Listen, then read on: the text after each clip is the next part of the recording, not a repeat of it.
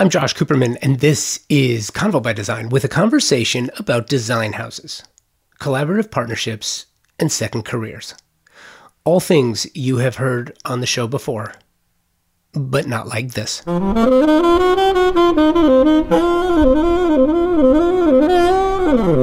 Demore started her career doing business development with some of the biggest names in accounting and finance. Her desire for something greater led her back to school to study interior design at Parsons, the new school for design. Our conversation covers that journey, as well as her experience growing up in Haiti, where they are no strangers to living with disasters of all types, unfortunately. And that experience has provided Marilyn with a unique perspective on life and design. In this episode of the podcast, you will hear about that experience, meeting her business partner, Fred Drake, and crafting their boutique design firm, Demore Drake. Are you subscribing to the podcast? If not, please do, so you get every episode automatically when they're published.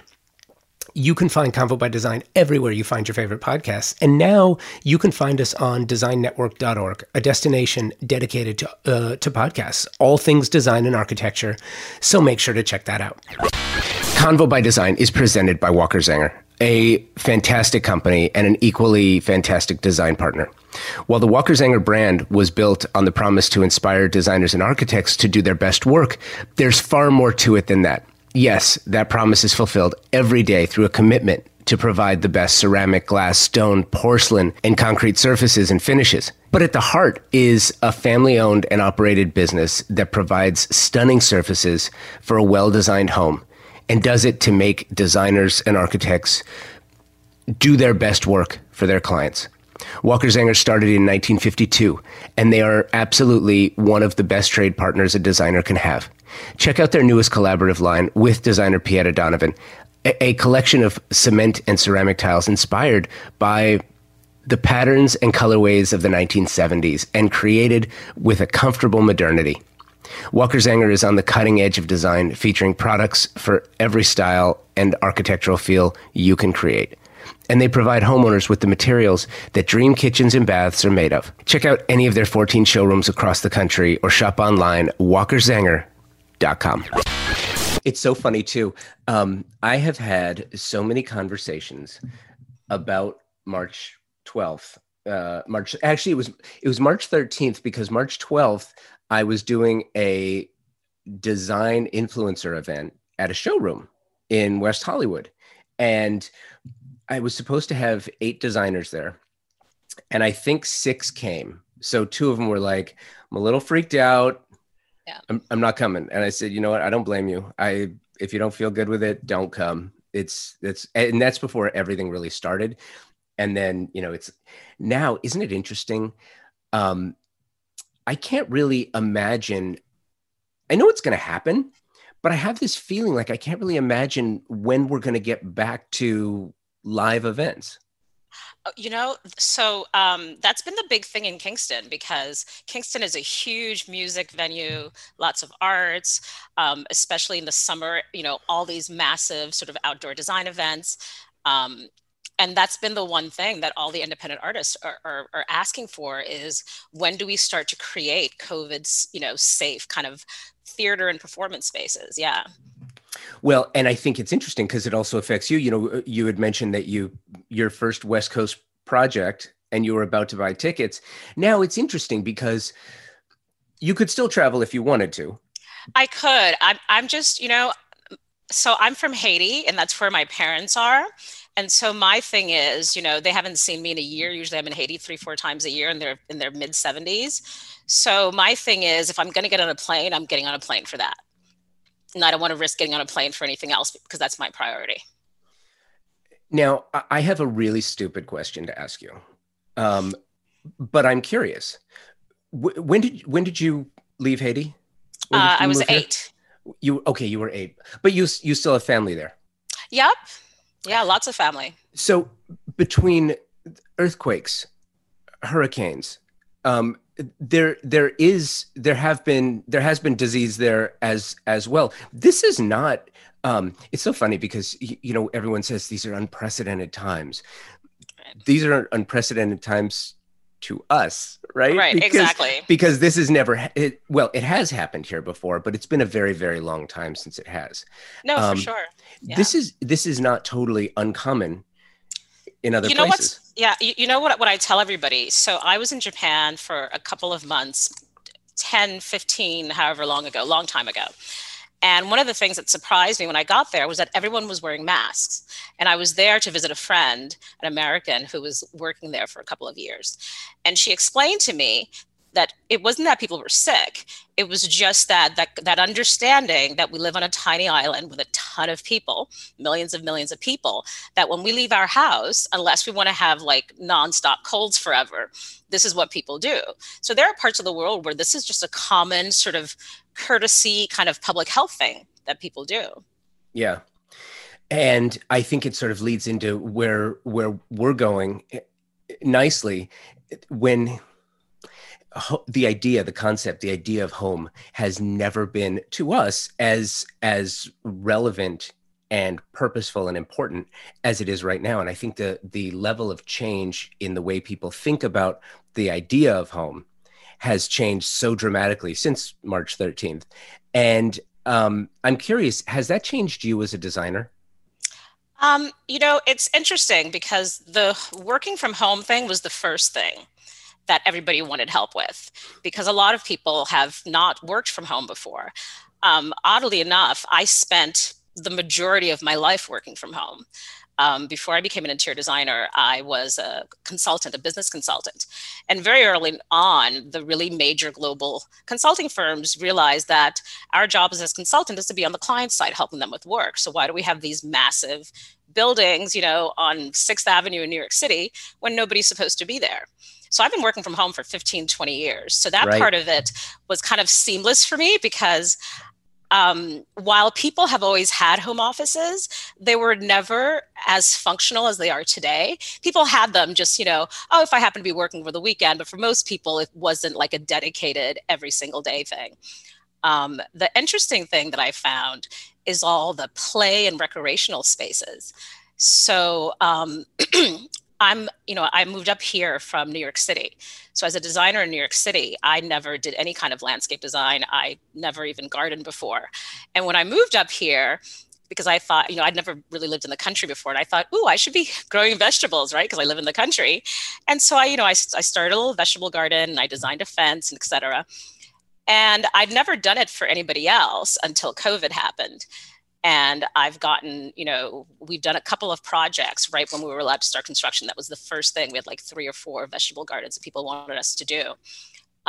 So I feel like it's not just the interiors, but it's just home in terms of, work, but also regeneration. And also this is the primary space where you relax as opposed to having to seek, sort of, your fun out elsewhere. So that's been interesting to see. So while I love talking to designers and architects, certainly, I love talking to people like you because this is not your first career. You came from marketing and PR. Yeah. So it's really interesting, your perspective on things too. And I want to sort of back up to something that you said, like you had never isn't it funny as an interior designer, you will see that threshold between the patio and then everything else. Yeah, yeah. Right. It's like, oh, I can't go there. Yeah. I'm an interior designer. Even though we're always pulling in color from the exterior to bring into the space, but we don't step out there, right? Of course. It's like you're like a vampire that's going to melt in the sun or explode in the sun, right? Yeah. But it's interesting too, because that is such a line of delineation in the minds of many designers. So I'm curious, when you mentioned that this is the first time that you're doing it, I'm envisioning that it's really opening you up creatively, for sure. But also, I'm curious, did it also open you up from the business side of things? Did it make you think, hey, you know what? This is potentially a new revenue source for me? I think partly because I come to the creative process or the creative field late in life. And because I was a consultant, we're always taught to kind of look outside the box and come up with creative ideas and things like that. I never thought of myself as an interior designer. Though when I went to school, that was what we were taught: interior design, interior architecture. Because to me, I was learning a set of skills that could potentially translate anywhere, right? So when I did my first vegetable garden at home, I, took the same principles of interior design and I applied them. And I did the same thing for clients. And I think that, yes, it's definitely become another revenue stream. The other thing that's happened since COVID, because everybody is doing everything to their house, inside, outside, right? And 3 years ago, I chose for the very first time colors for the exterior of the house that we used for the first Kingston Design Show house. Very scary process because, painting a house is so expensive and it's a mass. It's not like changing a wall color if you hate it. And I kvetched over it and I did it. And everybody liked it. But about maybe 3-4 months ago, Gardenista published it. And so I'm on my second project doing house colors for exterior people's homes. So I think it's just how you approach it. Because at the end of the day, you're learning good design principles, good color theory, and how you translate it is how you, decide to, I guess. I think that is a very pragmatic approach, very logical, very measured. At the same time,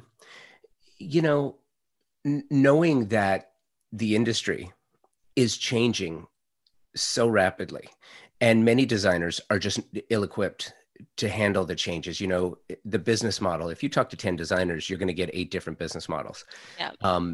Nature of the beast. Right? Well, is it though? I mean, I kind of feel like it's one of those things, this is my second career too. I came from broadcast. The business side of it is far more calculated. Yeah. And thought through, and to the point where, certain things like tariffs, I saw a lot of designers get caught off guard by the tariffs after 2017. Oh my gosh, I didn't know that this was going to happen. I didn't know my costs were going to go up exponentially. I didn't know that delivery times were going to go from 8 to 10 week standards up to 12 to 14 week. I didn't know there were going to be shortages.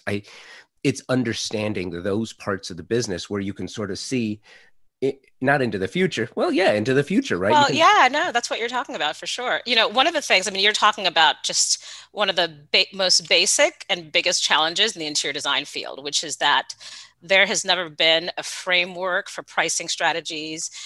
People tend to do it themselves. And understandably, interior design projects, every single one of them looks different. But that does not mean that you have to have a different pricing strategy and fee structure for every single one.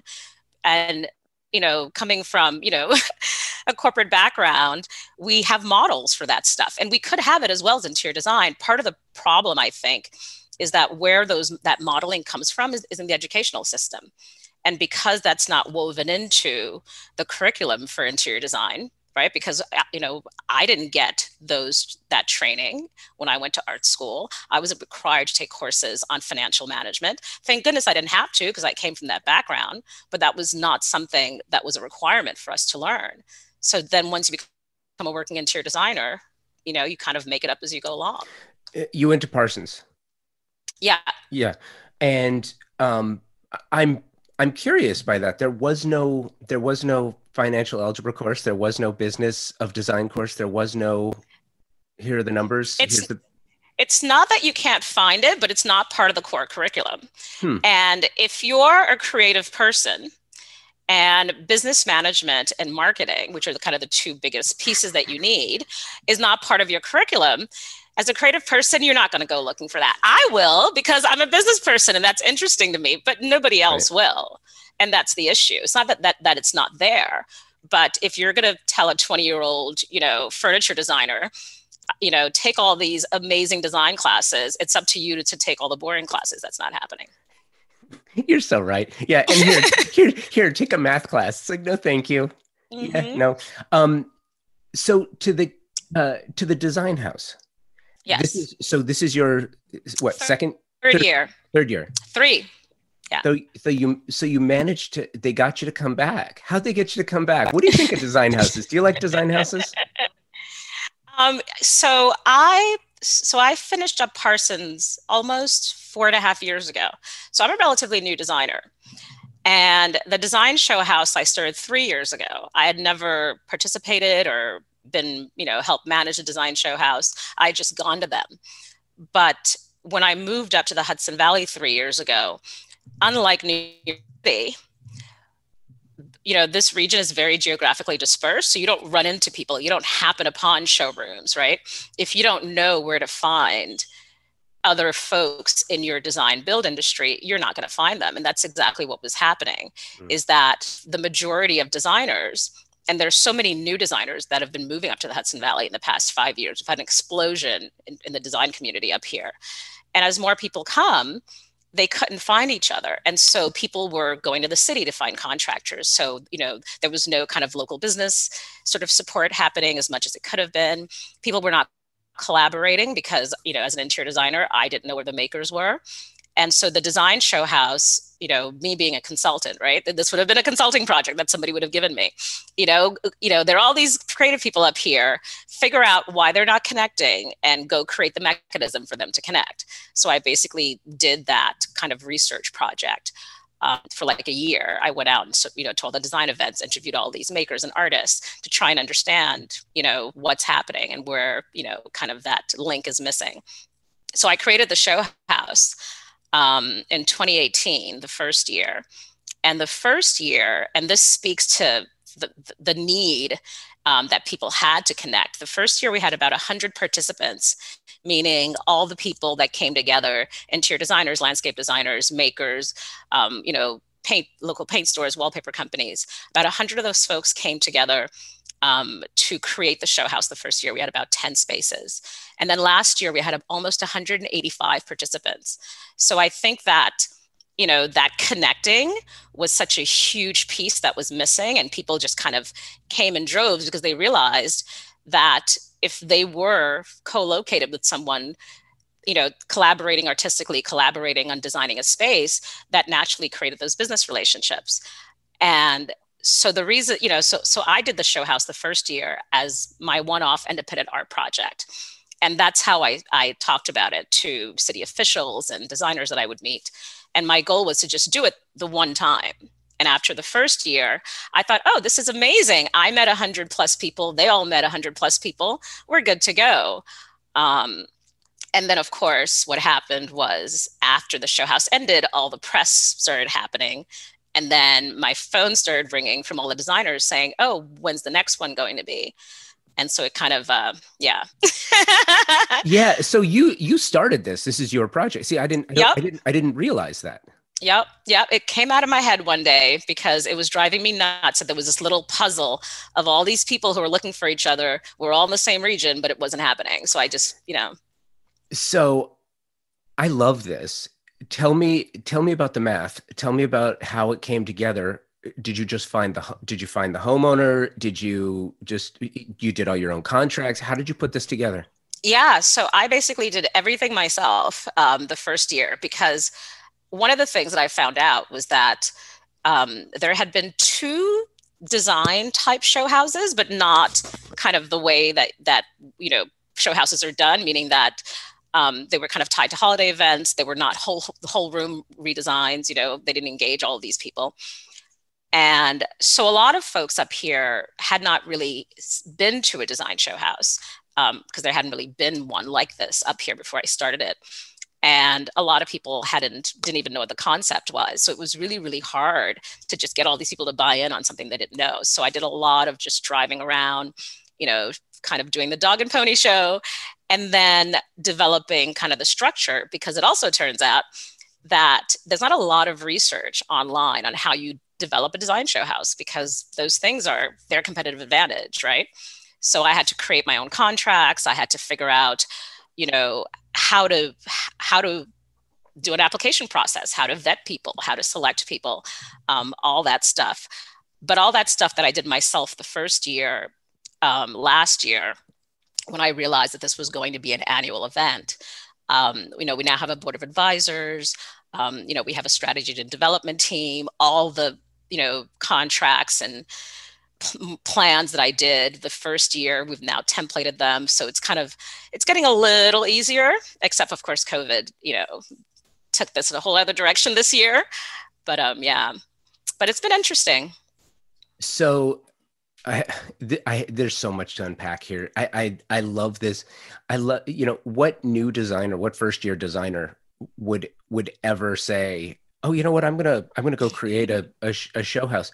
And I say that having participated and as a producer and putting together my own, but having a magazine behind me already, having, sponsors. It is so challenging to do. I know Christopher Kennedy, who I worked with on my first design house, actually does his own out here now. And so he's learned how to do it.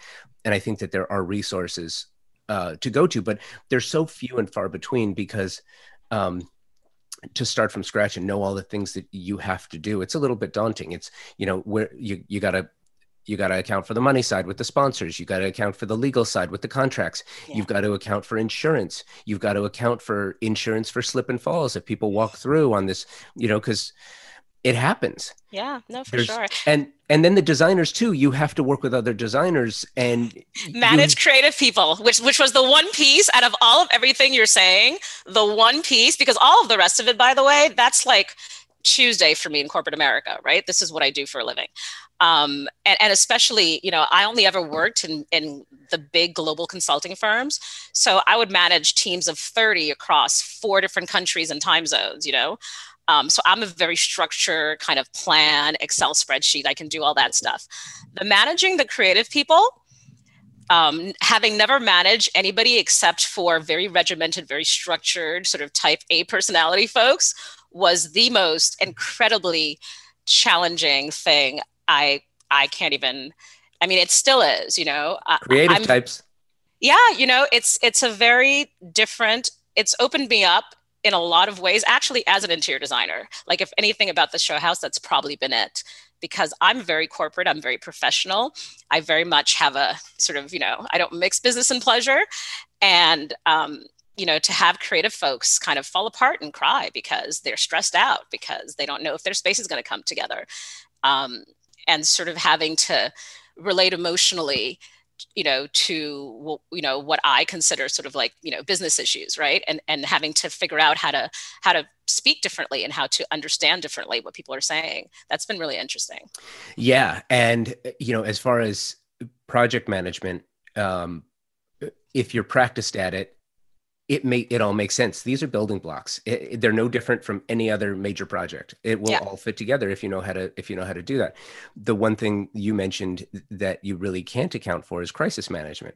So, which, by the way, I did that for 4 years too. Crisis management? Yeah, because it's also related to PR. So I was a marketing PR person at one point. I wound up doing crisis management as well. Sure.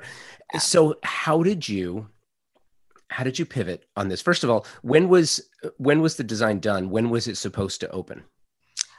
For which year? This year.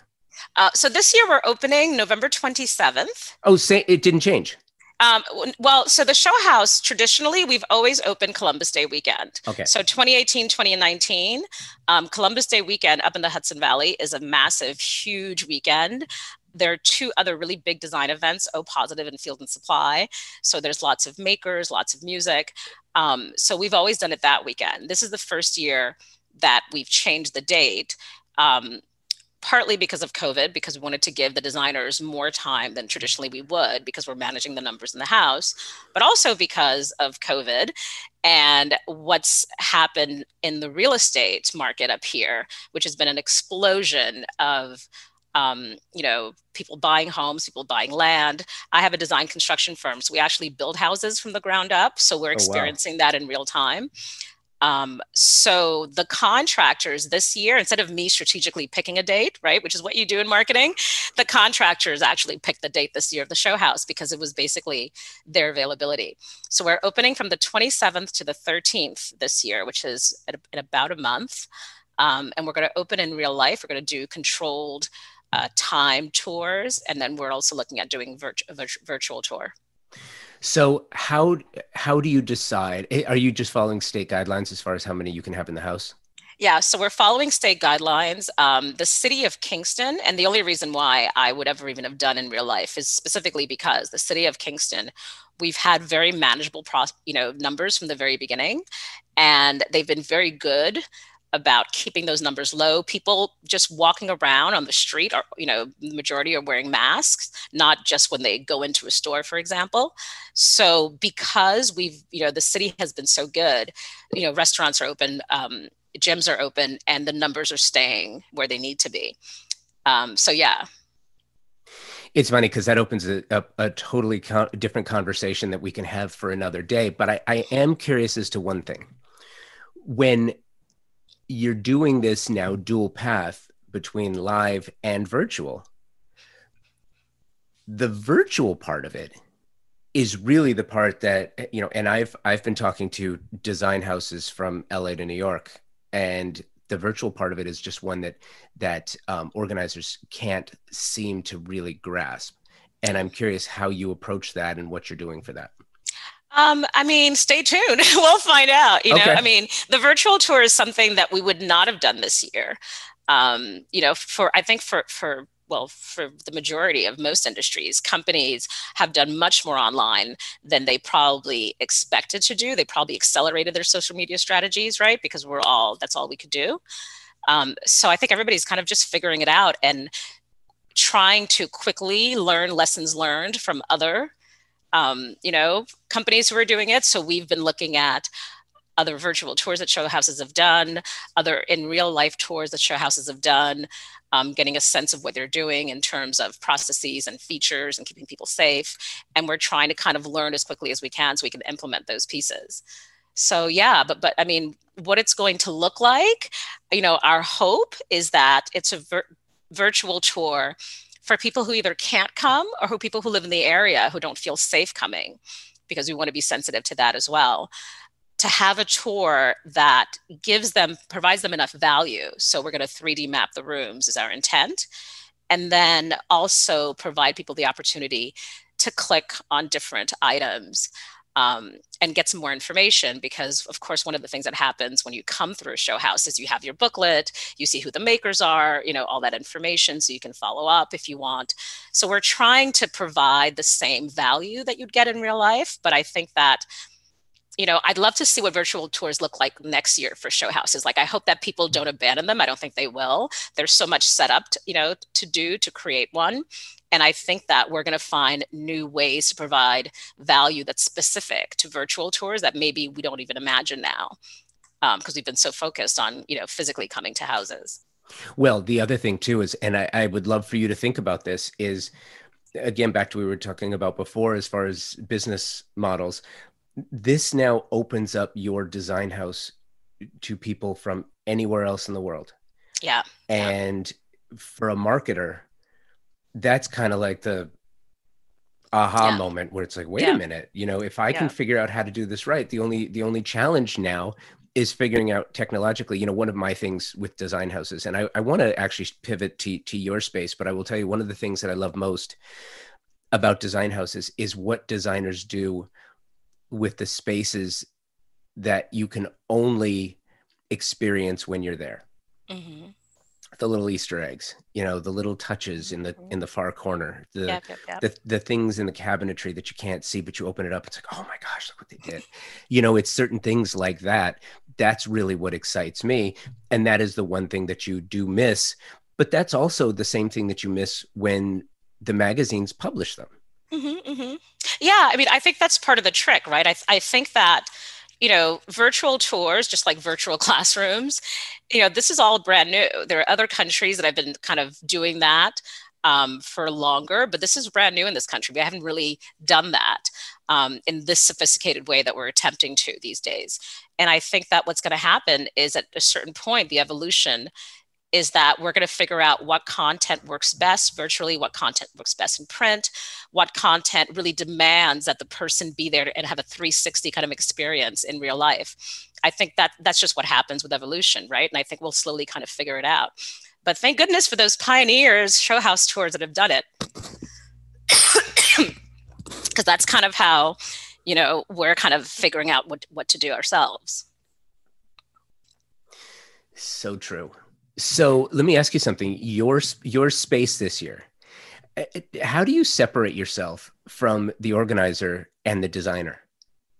That's a good question. So as far as I know, I am the only show house developer that also always does a room in their own show house. And it's something that from the very beginning was a no-brainer for me because the reason why I was doing it and the reason why I was inviting other people to do it was to meet everybody. So it would have been the point of me not having that experience myself. After the first year, I thought about it. I thought, is it really weird? Is it odd? Is it self-serving, etc.?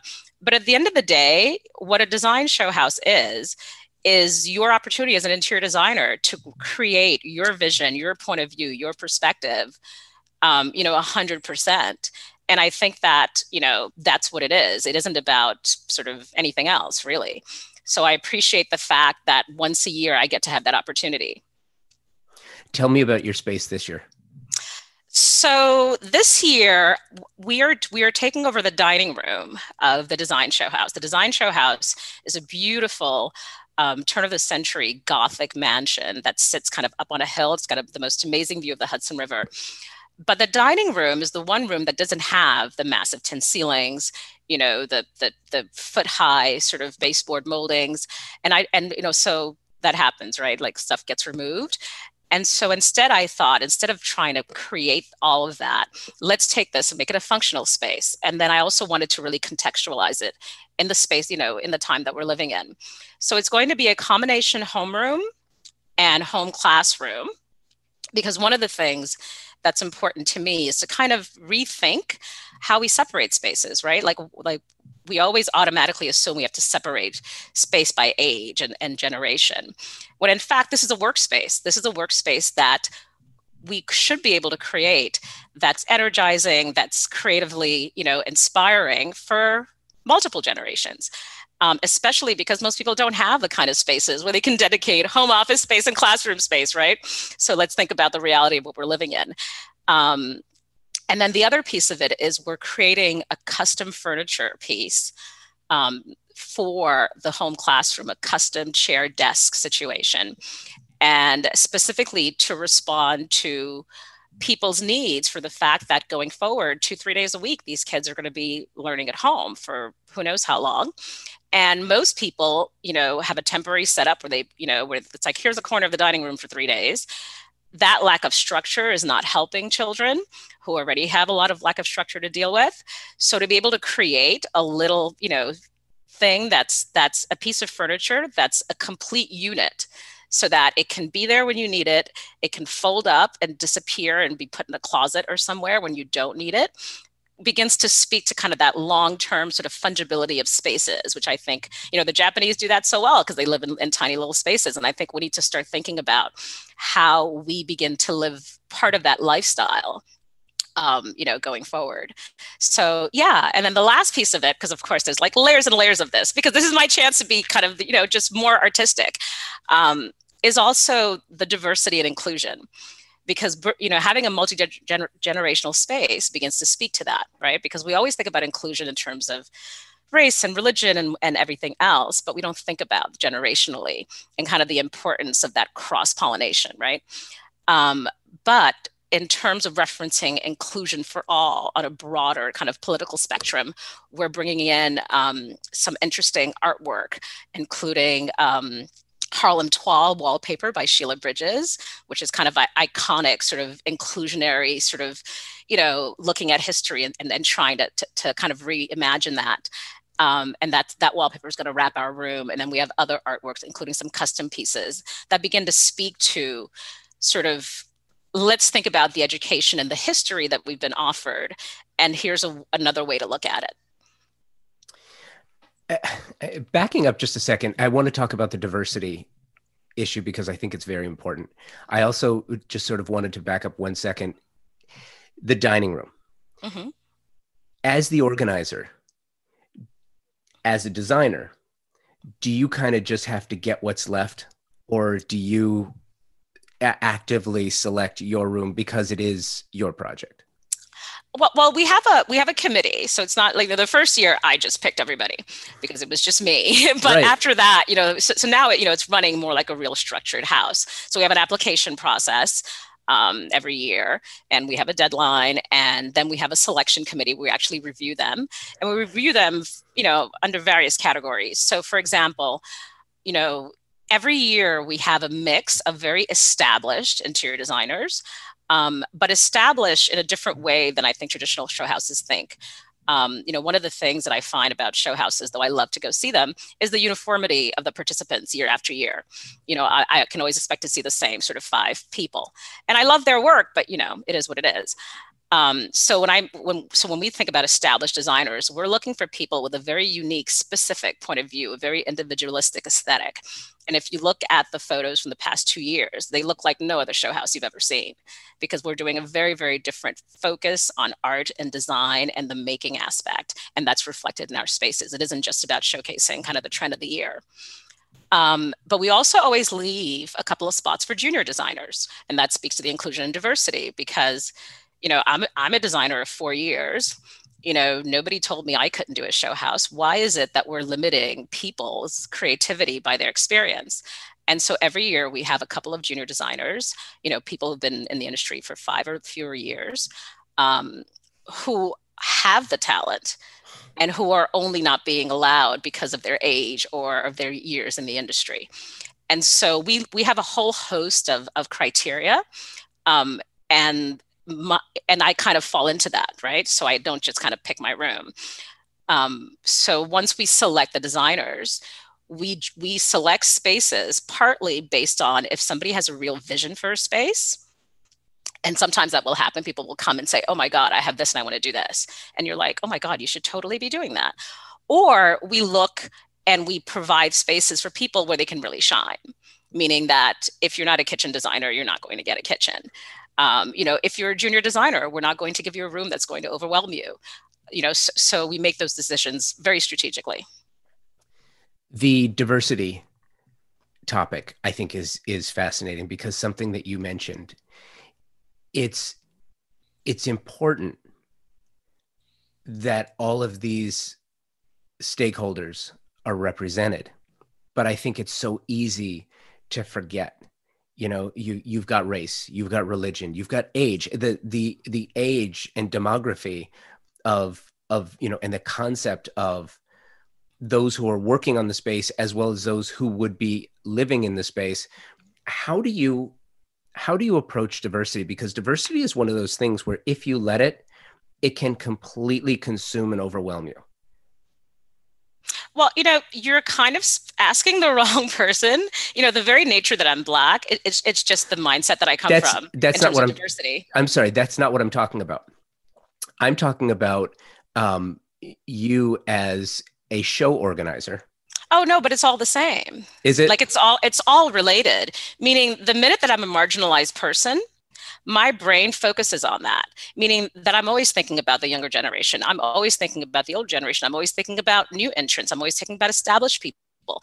I have a point of view, a world view that comes from where I'm from, and it impacts everything the same way it does for all human beings. Like I don't separate that. If I weren't who I was, I might not have, if you look at the show house, there's diversity on so many levels. So for example, one of the other things that I did was the show house is not limited to interior designers, because what is that but a label? What we are looking for is people with a passion for design and a unique point of view and aesthetic. So in the past, we've had product designers, graphic designers, we've had set designers for movies. And to me, it's very interesting to see how these different disciplines interpret spaces and how we all learn from each other that way, because there's a lot of cross-pollination that happens that way. And I think that the more that we have these boxes that define us, meaning like, now I do garden design, now I choose how, paint color for the exterior of houses. I think that diversity comes from who you are and where you are. And I think that if you don't come from a diverse place, that's where the work needs to happen. That's why I'm saying it's a hard question for me to answer, because I don't see anything any other way besides that. Well, and I guess what's interesting for me is one of the things that I've learned over time is that when it comes to diversity, inclusion for those that have been marginalized and not underrepresented or not represented at all. There's always, so funny, there's always someone who says, well, wait a minute, what about me? I did a panel at the West Edge Design Fair last year, and I struggled with it because I'd never done it before. It was called Design Diversity: Crafting Our World the Way It Should Be. And I had 4 faces of color, no moderator. I was in the audience asking questions, but it was just them on stage. Mm-hmm. And the idea was to have a conversation in a public forum at a design focused event, just talking about the idea of diversity in design. And it was funny. The first question that was asked was, I see that you're doing this. That's great, but why don't you have more of them? Mm-hmm. It's like, great question. And it's got to start somewhere. And I feel like one of the things that keeps it seems to me like there's 2 reasons people don't have the conversation. One is because they're blind to it. And this actually started because years ago at an event in New York, someone brought up the idea of diversity in design. And one of the established designers said, well, this really isn't the time or place to have that conversation. It's like, well, wait a minute. If not now, then when? And if not us, then who? Right? Mm-hmm. It is the time and place. You should always have the conversation. Well, also because as creative people, we don't live in a vacuum. We are literally the people who need to live in a diverse environment because that's how we get our inspiration. Yeah. So since that's embedded in our practice, that should be the basic conversation that we're always having. Totally agree. Yeah, no, and isn't it funny too? If you ask 9 out of 10 designers, when you ask them their source of inspiration, they'll say travel. Yeah, well, right? I mean, yeah. The problem is when you come back from your travels, are you acknowledging where stuff is coming from? Yeah. Yeah. And it's interesting. This is, this conversation would take far too long. I would totally derail this. But I think one of the things that we're going to start to experience is cultural appropriation in design. We've seen it in fashion. I think it already exists, but I think it's been existing in design forever. Totally get it, but I think that people are going to start to become aware of it. Like, it's like the Matrix, not knowing what your surrounding was until you're within it. I don't mean to make light of it, but sometimes you don't see the forest for the trees, and all of a sudden people are going to start to understand and say, "Wait a minute, where did that textile pattern come from?" One of the things that I would love to see go away, because the design industry invented this term, global design. And global design is a term that's the biggest appropriative term I can think of, because what it does is it gives you an umbrella where now you feel completely justified in not going and finding out what it is, because it's already been defined for you. And that's something that was done very strategically and can be undone whenever they want to undo it. Like, why are we talking about global design? That means nothing, first of all. Where is it from? So, and to understand the idea behind the point, I think it's not a matter of you can't use this because it's cultural appropriation. I think it's important to say, if you're going to use it, understand what it is. Understand and use the appropriate language. Yeah. Right. Yeah. I totally agree. Shifting back to the design house for a second. I want to give your partners a little bit of love. So how did one of the biggest challenges design house organizers come across is the sponsorship side of things. And it's really interesting because I'm really interested in your experience. As a young designer, you didn't have the chance to necessarily build those relationships, but as a marketer, you understood how to expedite the process. Yeah, there are a lot of reasons why I did the Design Show House. A lot of market-facing reasons, right? Because the environment had to be right. There had to be a body of creative people here who were exploring and wanting to do more. There had to be an environment conducive to that. And one of the things that's very conducive to sponsorships and making those connections is we have Kingston, the Hudson Valley, is very community driven.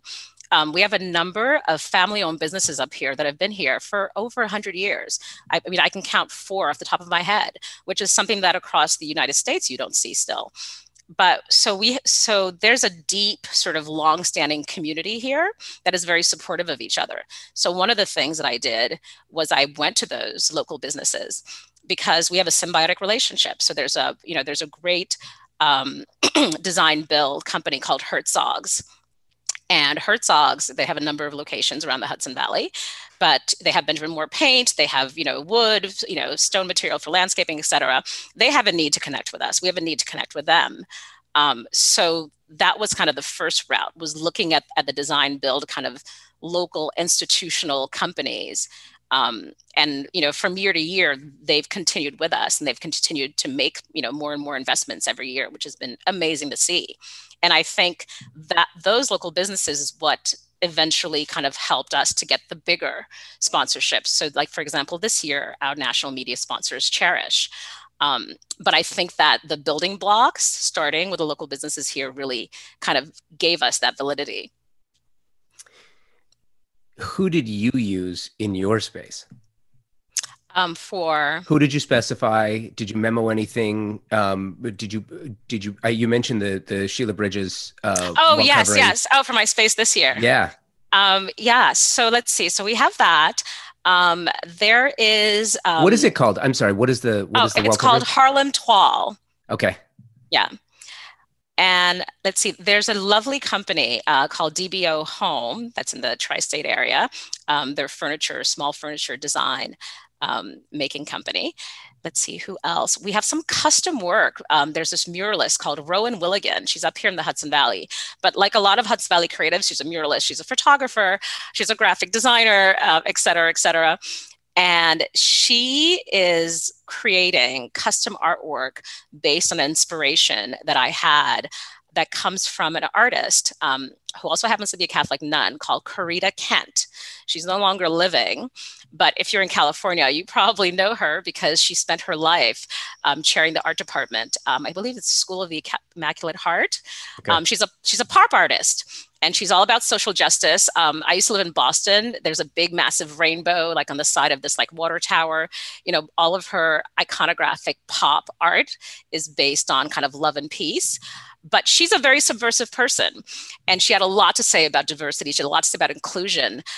She really was one of the pioneers in the 60s of printmaking because she wanted to have art be affordable. So we're kind of being inspired by that and doing, sort of a riff on one of her iconic pieces. So again, that thread through of these are people who inspired other people, but have been left out of the conversation. I love that. Okay. So the show house is going to be opening shortly. If you're in the area, you can still buy tickets. Yes. So we actually are relaunching our website this weekend because of the virtual tour features, and we're doing a whole bunch more stuff in terms of ticket sales online. So our website is KingstonDesignConnection.com, and it's the same name on Instagram and Facebook. And so this year, because we're doing mandatory RSVP and scheduling people to come through, people have to go online and purchase tickets and pick a time frame. And so as soon as we relaunch that this weekend, people can start going right away and purchasing tickets. And we're going to be open from the 27th to December 13th. So we're going to be open all those for 3 weekends in a row. And then the virtual tour will kind of launch at some point during that. So when somebody listens to this after the show house has closed, will they still be able to participate in the virtual side of this? So we expect that the virtual tour will live on after the physical show house does. Yeah. Can you still monetize that? I don't know. These are all open questions. One of the things about the design show house, because this was an independent art project, and from the first year to last year, the growth was unreal. So the first year we had about 450 attendees. Last year we had over 1,000. It's just been like mushrooming at a very rapid scale. This was never for me a business. This was for me just a community service of connecting us. And of course it has business benefits because now you're meeting people in your industry, but it was never sort of a financial thing for me. Now that it's taken on a life of its own, now it actually needs its own sort of food, right? It needs its own money. So one of the things that, we're having those conversations now is this is an independent organization at this point. And, so we're going to formally have a legal structure and, start thinking about revenues and lines of income and all that good stuff. It's funny though, you say that, but at the same time, there's a reason for the phrase starving artist. And it's one of those things where from the business side, I really do love that the business is getting smarter. The business is getting more intelligent about it's getting more educated about the business side of things. Traditionally, the creators are like, well, I just want to create something beautiful. I just want to make something for me. And that's admirable. It really is to make the world a better place. It absolutely is. But in order to sustain that, in order to do it at a bigger level, in order to do it for longer. Put on your mask first. Exactly. Yeah. Right? Yeah. No, for sure. One of the things, and I'm sure a lot of people are going to say this is really bad advice, but this is just my perspective. Whenever I meet young artists, I say to them, look, if you don't have a clear vision for your art right now, go get a corporate job. Go figure out how to do marketing, how to do business management, because unfortunately, art is the one job where nobody manages it for you. Right? If you're a nurse, you have a hospital administration that manages your career for you. If you're a business person, you have HR. Nobody does that for artists. You're an independent company onto yourself, whether or not you admit that or not. And so I always say to young designers, if you can wait, if you don't have a clear vision, do your art, but go get financial management marketing training. Because at that point, what you come out with, because how many amazing artists are never seen because the structure wasn't there. Totally. I think that is spectacular advice. I think it's great. So many years in broadcasting, I would get people who came to me all the time as a podcast producer. I would get people who came to me all the time when I was at Playboy, producing and as the general manager, I would have people saying, I want a show. It's like, well, what do you want your show to be about? Oh, I want to be the, whatever they are, Howard Stern. I want to be whatever they are, Rush Limbaugh, or whoever, whatever their favorite host was. That's what they wanted to be. And that's what, well, just crack the mic and talk. It's the same thing. It's like, no, you can't do that. You should not be doing this. You may have a wonderful gift to be an artist, to talk, to be creative. But unless you understand how to operate and how to control that creativity in a way that it can benefit you and others, wait for a while. Go get some other skills that will enable you to do that. I think that's great advice. Yeah. I mean, I don't know. I don't know how often it's followed, but it's definitely worked in my case, and I've seen it worked in other folks who have made that transition, who had that kind of business background. And that stepping stone is massive to have. I mean, my ability to even imagine I could do a show house was based on my sort of, understanding of my skills and my appreciation of my skills. But also, I think, having a show house that's 3 years old, this year was the first year we actually got some people from overseas who applied for the show house, stuff like that. I think the marketing and PR and having that base is instrumental to having that kind of a success, Totally agree. Marilyn, this is so great. I so appreciate your time today. This was wonderful. You're fantastic. One of these days, I would love to make it out there and see the design. Absolutely. And we'll see if I ever have a client in California again. I can see you too. I would love that. That'd be great. Thank you so much. Thank you. Have a wonderful weekend. Thank you, Marilyn. Thank you, Walker Zanger and ThermaSol, for your partnership. Thank you for listening. Without you, there is just no joy in doing this. You are so greatly appreciated. My hope is to bring you inspiration and sublime design through these conversations, to give you that extra push to be the most creative designer you can possibly be. Please make sure you are subscribing to the show so you don't miss a single episode. You can also find us on Instagram at Convo by Design with an X, and convobydesign.com. Be well. And remember to take today first.